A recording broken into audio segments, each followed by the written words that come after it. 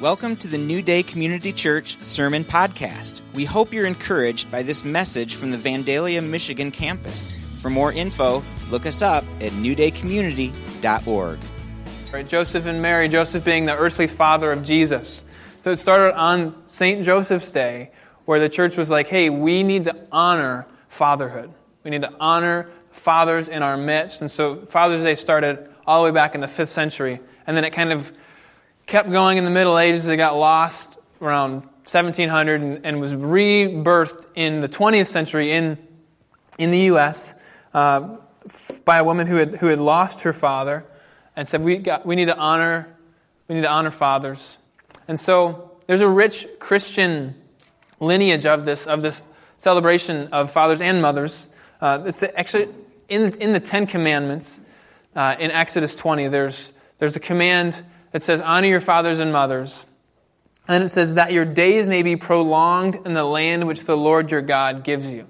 It's the only command in the Ten Commandments that's actually linked to a future blessing, is the honoring of your father and mother. And so we want to just do that today and honor dads in our midst. We celebrate you. We're thankful for you. Happy Father's Day for all that you do and for all that we don't even see that you do. Often it's the unseen things that mean the most and make the most difference. And I want to encourage all of us who are children to tell your dads why you appreciate them, why you love them, to actually go beyond the simple phrase, Happy Father's Day, and add a couple sentences to that. Why am I thankful for you? And for us, dads, do the same thing. Use it as an opportunity to say the same thing to your kids. Why are you proud of your kids? Why do you love them? Why are you thankful for them?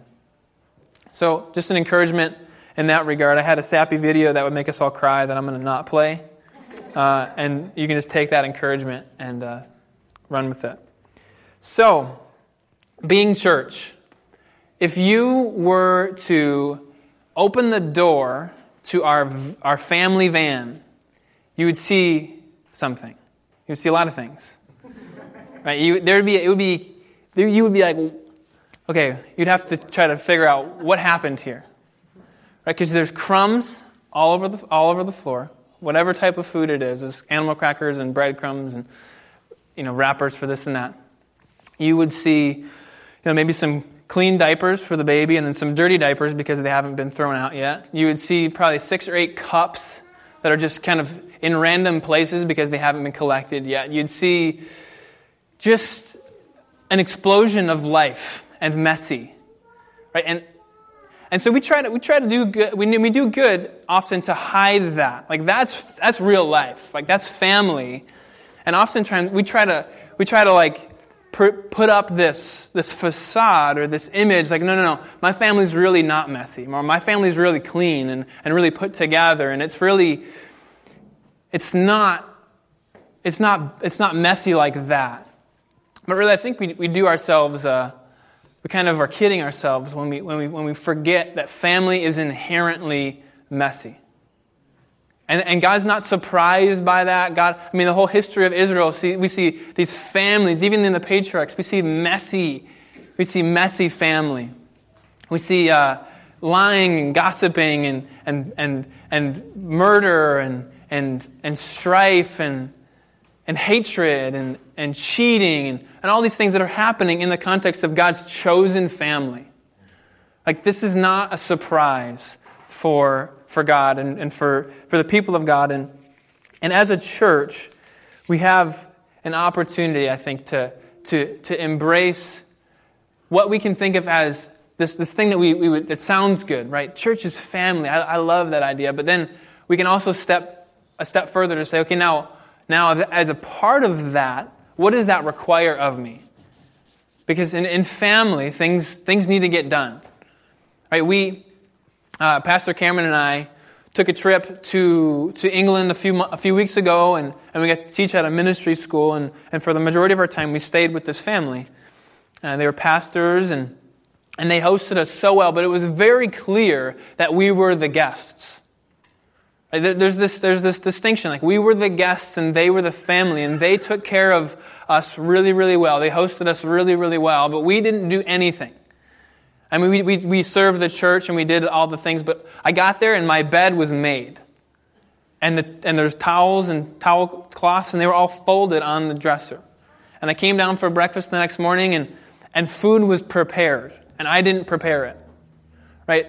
The bowls were on the table, the silverware was on the table, and I didn't put it there because I was a guest to the house. But the family members, the people who were part of the household, they did all the work that needed to be done in order for the guests to be served.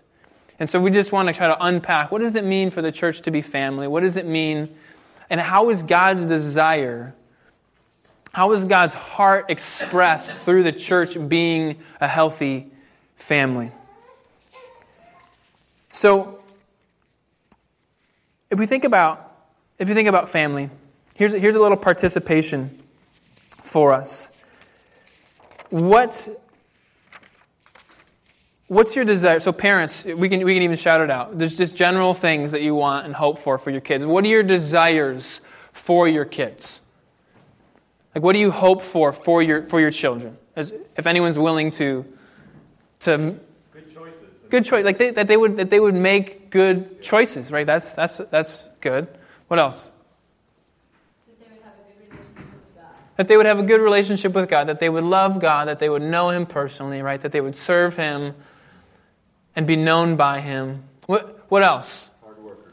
Right? That they would be disciplined, that they'd be hard workers, that they would know what they're responsible to do and that they would do it.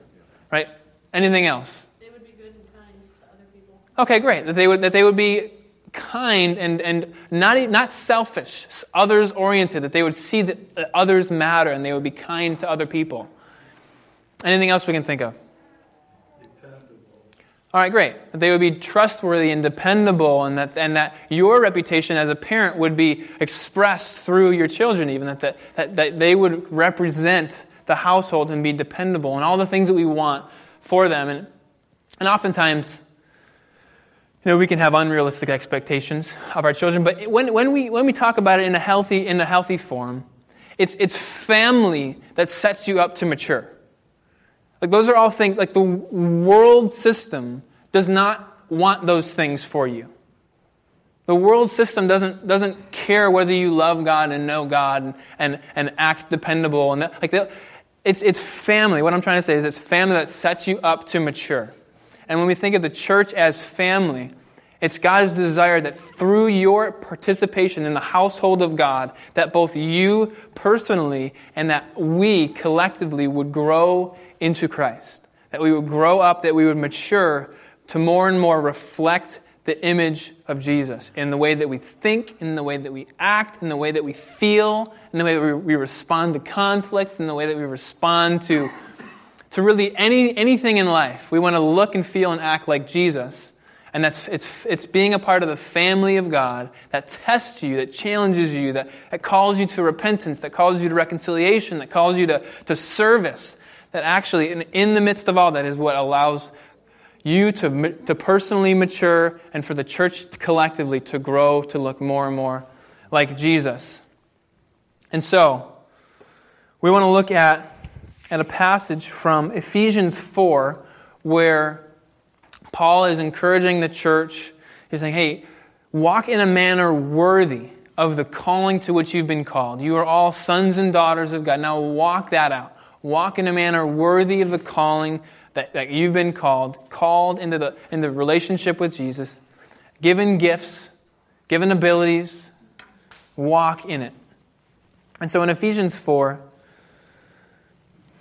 11 through 16, it's up on the screen. You can also feel free to turn there in your Bibles if you have them. We'll just read through it here.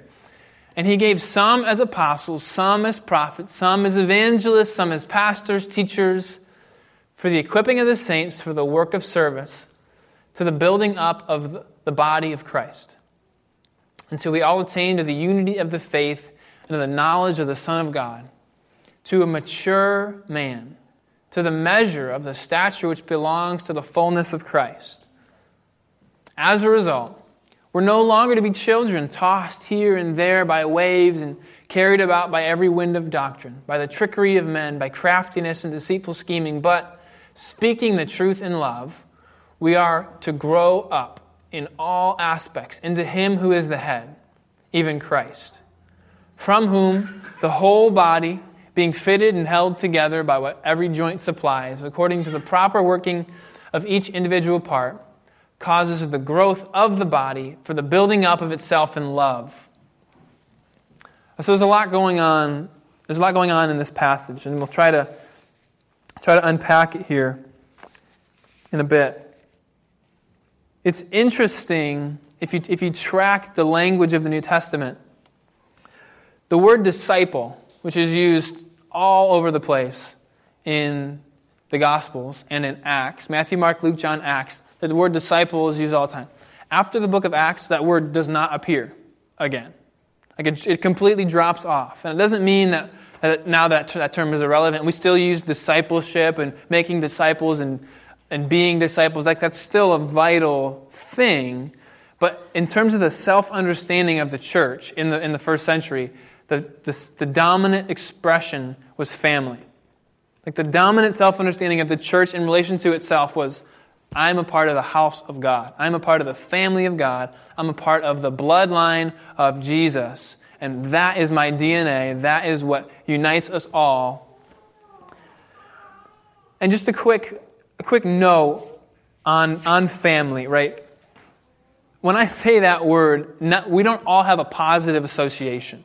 And I think that's important to recognize. Like many of us come from not so perfect families. In fact, many of us may come from broken families where parents were absent or abusive or just negligent in certain ways. And so when I say family, what I mean is a particular vision that God has in His heart that it's expressed throughout Scripture of what family is to be. A particular desire in the heart of God for people, for the whole world in fact, to come to know Him as a Father and to be known by Him as sons and daughters. And then as those sons and daughters, to go out into the world to make the Father known to estranged children who do not know Him. Like that's the desire of God. And it all can be understood in the language of family, of welcoming in the orphans into adoption, into sonship and daughtership, if you will. Like that's the heart of God. And the more we can understand that that's God's heart is about family and that the church is an expression of family on earth, that heaven is family, and it's coming to earth in the form of mothers and fathers raising up sons and daughters to make the ultimate King of Kings and Father of the world known. Like that's a story that we can be invited to live in. And it starts with a self-understanding that I am a child of God. Like we sing about it, but it's essential to have a self-identity that's rooted in the fact that God calls you His child. That He calls you beloved son and beloved daughter. That He invites you up to sit on His lap. Before and beyond anything you could do. Like a child is born. They have no ability to perform anything. And yet they're a child. Like they're nursed, they're welcomed, they're taken care of in the context of a healthy family when it indeed is such. That child didn't matter what they didn't do anything. They're just a child, right? And that's God's heart, that you would know that you are a child of God, that He loves you, that He desires to see you walk in the fullness of what He's called you to before you've done anything. Before you could do anything to earn it. Before you could do anything to deserve it. His love for you is so far not dependent on what you could do that while we were yet in our sin, He sent His Son Jesus to die for us so that we could be reconciled to Him.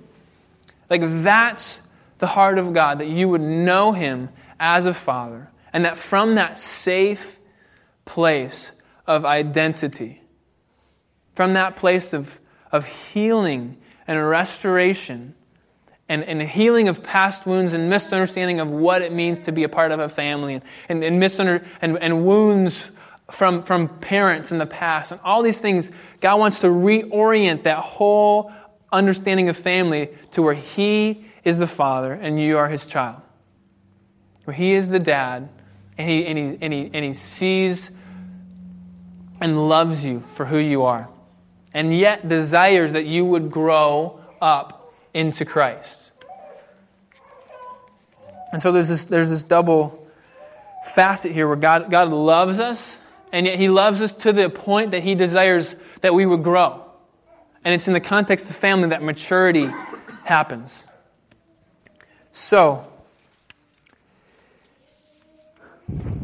when it comes to family, when it comes to the van, right, in the parking lot, family is messy. But messy is not the opposite of healthy. Messy is not the opposite of healthy when it comes to family. You can do family well in a healthy fashion and recognize that God works through the mess. He works through like the literal mess on the floor, the spilled drink, and the mess of relational angst, of offense and sin and kids talking back and somebody talking gossip behind your back. All the things that happen that cause pain and strife in families, God can work through that and actually redeem those situations, especially when it comes to the church, when we all recognize that we're all submitted to Jesus and His ways. God wants to work through those conflicts to mature you. He wants to work through your involvement in the things that need to be done to grow you up, to recognize that it's not all about what I want, but it's about what needs to be done and how can I give myself away, as Jesus has given Himself away. There's this idea of, is it the community for me or me for the community? Is the family meant to serve me and my needs and my desires, or am I meant in the context of this family? Am I meant to serve and use my gifts and my abilities and my responsibilities to serve the family and the movement of where the family is going? I think the Bible is pretty clear that it's the second half. It's the second one, that it's me for the family. It's me in the context of the community and the family. So let's look at a few passages in the Bible that speak to this idea of family, just to give us a little bit more biblical ground to work from. As many as receive Him, to them He gave the right to become children of God, even to those who believe in His name. Anyone who believes in the name of Jesus has the right and is called a child of God. Ephesians 2:19, so then you no longer strangers and aliens, but you are fellow citizens with the saints and members of the household of God. You are part of the household of God. And the local expression of that is right here. Like, this is the household of God, and you are a member in it, if this is your church family. Galatians 3:26, so in Christ you are all children of God through faith. That's very straightforward. A few more. Colossians 1:2, to the saints and faithful brothers and sisters in Christ at Colossae. The self-understanding is brothers and sisters. Paul's an apostle. He could use other language. He's saying, no, we're brothers and sisters. We have the same Father. 1 Thessalonians 1:4, for we know, brothers and sisters, loved by God, that He has chosen you. And then 1 Timothy, Paul's encouraging Timothy as a pastor, as a young pastor in this church. And he says, do not sharply rebuke an older man, but rather appeal to him as a father. And to the younger men as brothers, the older women as mothers, and the younger women as sisters in all purity. And this is a leader in the church, and he's saying, hey, the self-understanding is not one from the business world. It's not one from the social strata. It's one of family. Mothers and fathers and sons and daughters and brothers and sisters. That's the self-understanding. And that's where God wants to bring us to. Doesn't mean you have to say Brother Luke or, Sister Mary Jo. We don't have to use that language, but the self-understanding... That's a nice ring, though. I mean, if I did, now that I have a precedent, so you just be like, okay. That feels weird. The church is God's mechanism by which your personal and our collective maturity happens. God wants to grow you up. He wants to grow us up. And He uses family. He uses church to do that. So, I just want to go through these verses in order and just make a few comments on how God's desire for us is to be family and how family does indeed grow us up. He's talking about the gifts that Christ gives to the church. And then he mentions the fivefold ministry. Maybe you've heard of it used like that. Apostle, prophet, evangelist, pastor, teacher. These are gifts given. These aren't degrees earned. These aren't anything that you've done to earn it. It's a gift that Jesus gives to the church in an apostle, prophet, evangelist, pastor, teacher. And the purpose of the church leadership is to not do all the stuff, right? It's to equip the saints, which is the holy ones, which is the church, redeemed and washed in the blood of Jesus, to equip y'all to do the work of ministry, which is the most general term for everything that the church does. From wiping diapers to picking up trash to cleaning that one window that Lou pointed out that's really dirty in the back. Like, that's the work of ministry. To serving the poor, to caring for the neighborhoods that you live in. That's the work of ministry. Right? It's the stuff that you do in God's name in the world. That's the work of ministry. And the church leadership is supposed to equip you to do that more faithfully. To equip you to use your gifts more diligently. To serve and love your family more faithfully.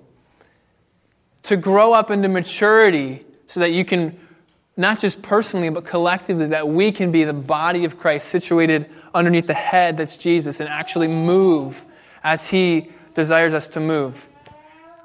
For the equipping of the saints, for the work of service, to the building up of the body of Christ. He's saying that the saints' work is to build up the body of Christ. We have these ferocious builder ants in our yard. I'm trying to grow some grass, and these ants just come in and build these massive colonies underneath my dirt. They're all working, they're all playing their part, right, in building this underground thing that I have to then take care of. I'm not saying you're like an ant, but I'm saying that we're all called to the building up of this thing called church. This thing called the body of Christ. So that's pretty straightforward. Until we all, so that's leaders and saints and all, until we all attain to the unity of the faith, the knowledge of Jesus, and to a mature man.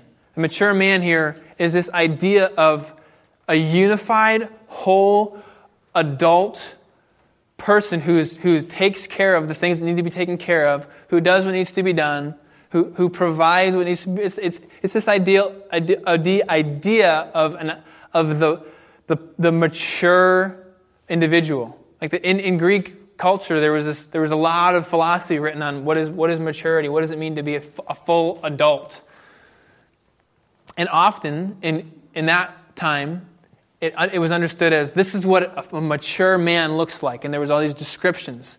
Paul's saying, a mature man is this stature which belongs to the fullness of Christ. So he's repurposing this cultural idea in Ephesus, where this was understood widely. He's repurposing this idea to say, no, that's still true, but what that looks like is Jesus. That Jesus is the mature man, and we're to grow up to look like Him. So then verse 14, as a result, no longer to be children, tossed here and there by waves and carried about by every wind of doctrine, everything that can cater to your personal sensibilities, that's not offensive, that makes you more comfortable. This is what he's talking about. By the trickery of men, by craftiness and deceitful scheming. And he says this. This is where we want to think a little harder. But speaking the truth in love, or truthing in love.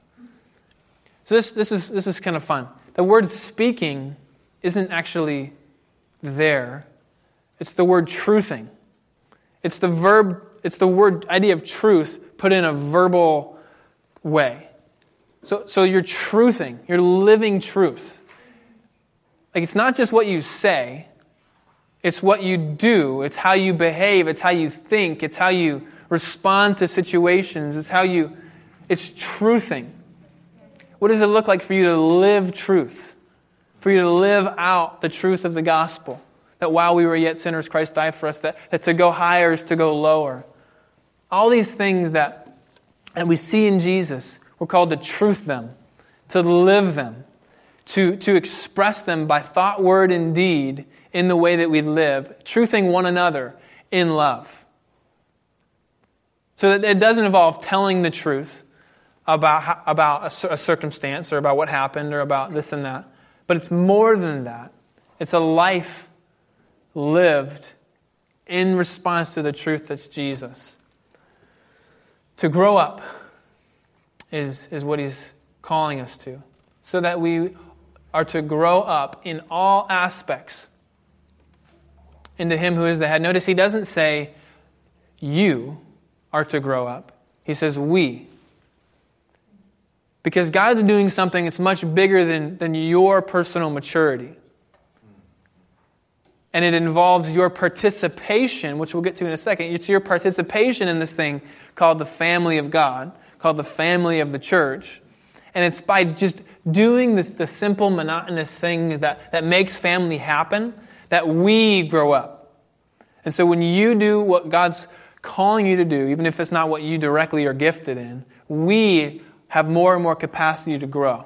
And more capacity, not to grow in numbers, but to grow in maturity and stature and more Christ-likeness.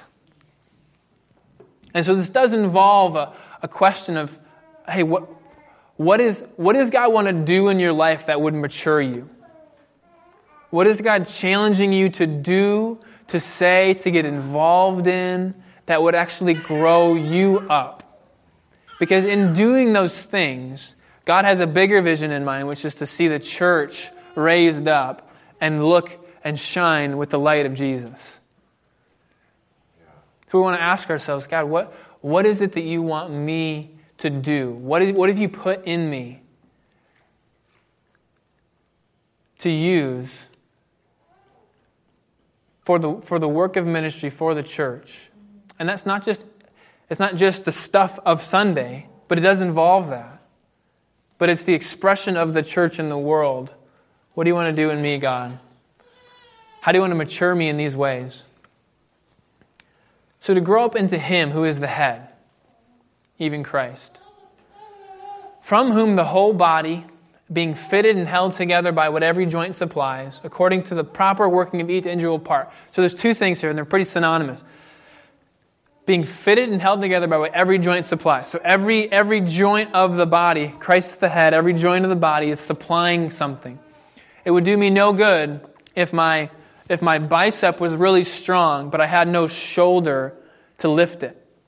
Like it would be pointless. Every joint supplies something, and the body can move. If not every joint is supplying something, then the body is impaired. Right? The body is immobile. But with every joint supplying something, not everything, but something, everything happens. According to the proper working of each individual part. So there is, in this passage, a responsibility for each one of us to grow and to get healed up and to know God more and to grow in our personal relationship with God. All those things are vital.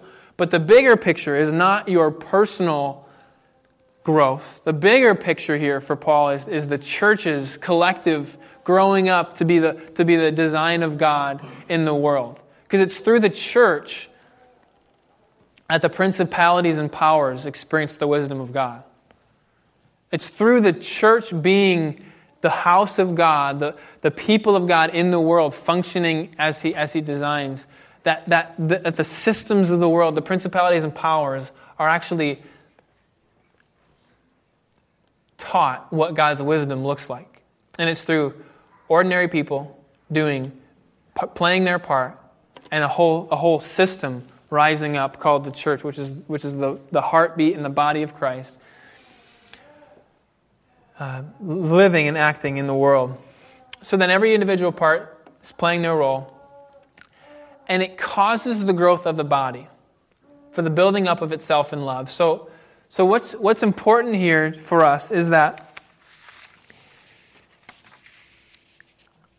the entire body actively participates in facilitating its own growth. And so, yes, it's God who's growing us, but it's by your involvement in this thing called church that we all grow. That we all, so by your lack, so just say it this way, by your lack or by your hesitancy or by what may be your kind of passivity of involvement, you're actually hindering the whole body from growing. And on the opposite side, by your involvement, which may feel insignificant, which may feel like just one little thing, which may feel like, wow, there's so much more, I'm just one person. You're playing a part in the whole body growing. Even if such and such isn't happening, you're moving in that direction by your involvement. So the body causes the growth of itself by simply functioning as each individual part doing what it's called to do. So that's God's design, is that we would grow up into the fullness of Christ by each one of us recognizing that we're a part of a family, and that in a family, things need to get done. In a family, there's parents and there's children, right? We welcome children. We welcome young people physically and young people in the faith who don't know what it means to know God, who don't know what it means to serve Him. Or you could be 60 years old and be an infant in the faith. It's completely irrelevant.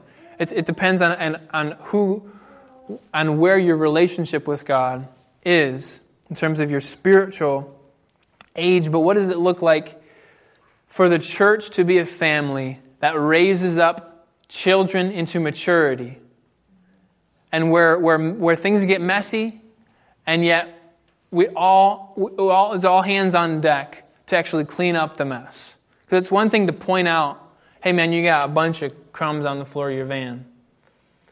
But it's another thing to help me clean the mess, right? It's one thing to recognize that this person has some serious offense, but it's another thing to be a part of what God wants to do to heal and to restore that person and recognize that issue. So simply, what does it look like to see the messiness of family done in a healthy way in the church? Family's messy. People don't always get along. Things are awkward. You're my brother, but I don't know you, so there's this thing where I have to try to get to know you like a brother, even though the Bible says we're already brothers. Things are not so straightforward. It takes work. It takes time. It takes life together. But God's heart is that we would be committed to doing life together so that family could happen, so that church could happen, and then so that family could grow both in size but also in maturity, to look and to act and to respond to things more and more like Jesus.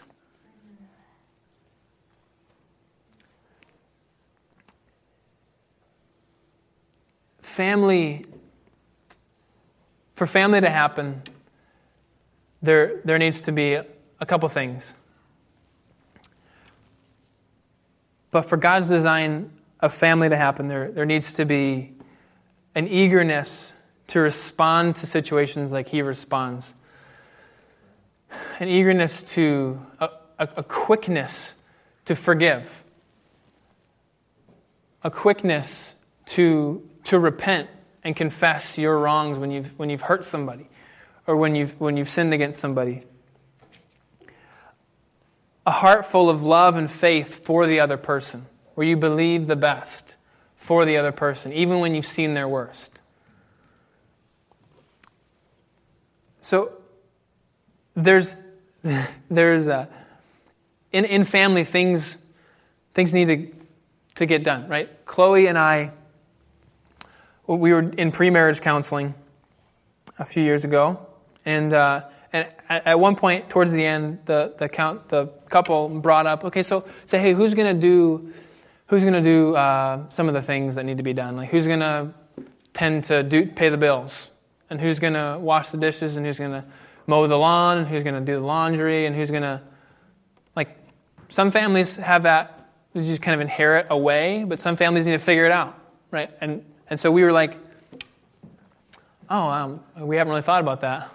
I guess somebody needs to do it. And we have our strengths and our weaknesses, but what was important for us was that there were certain things I had to do that I didn't feel called to do. Like, right? There's certain things I had to do that I didn't feel very entirely competent in doing. Like that's not my gifting, but it still had to be done. That's good. Right? That's how I want us to see church. Like, if church is a family and you're in the bloodline of Jesus and you're committed and you're in this house, there's certain things that need to get done. There's certain things that need to happen. And it's less about, and I think as a church, we carry a servant heart. But it's less about what am I gifted in? And it's not that that's irrelevant. We want you to recognize what God's put in you and be able to use those things. But it's more about, hey, what needs to happen? Like, who needs to clean that window? And let's find out who can do it. Let's get it done. Like, who needs to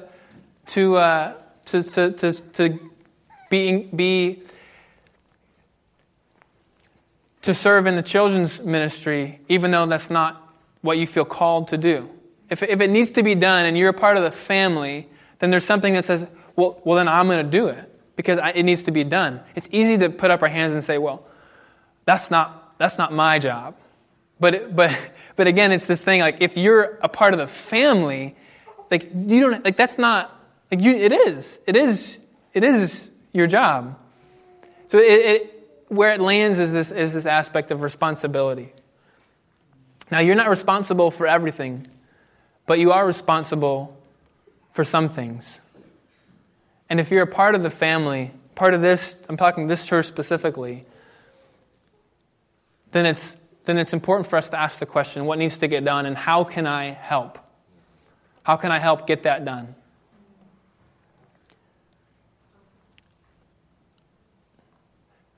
So we want to just ask God for Him to just speak to us, right? It comes from a place of identity. We need to know, like, if you're a parent, you want your child to know that you love them. Like, they need to know that they belong in your house, that they're not a stranger.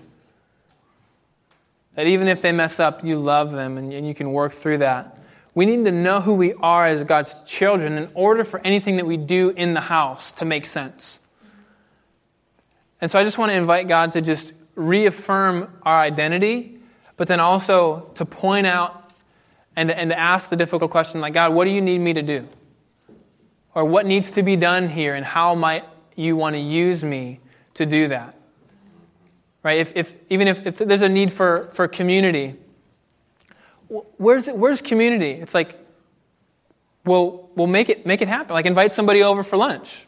Right? Invite somebody into your life, and you be the one who does what needs to be done. It's easy. I think our tendency might be to, if we just default, is to point out what needs to happen, but not be willing to do it. So family requires something of us, in that we say, hey, this needs to be done, and then what does it demand? What does it require of me? How could I help with that? So let's just pray. I want to close with prayer, and then afterwards we'll have ministry available for us to work and to be able to pray for each other and such. So Holy Spirit, we invite you right now to reaffirm our identity as a child of God. Not based on anything we've done, any output whatsoever, but based on your desire for us to know you as a Father, that we would be born again into the family of God by nothing but the blood of Jesus. Father, speak affirmation over us. We invite you, God, to speak identity. That you say, I am your beloved Father, and you are my beloved Son, and I'm pleased with you.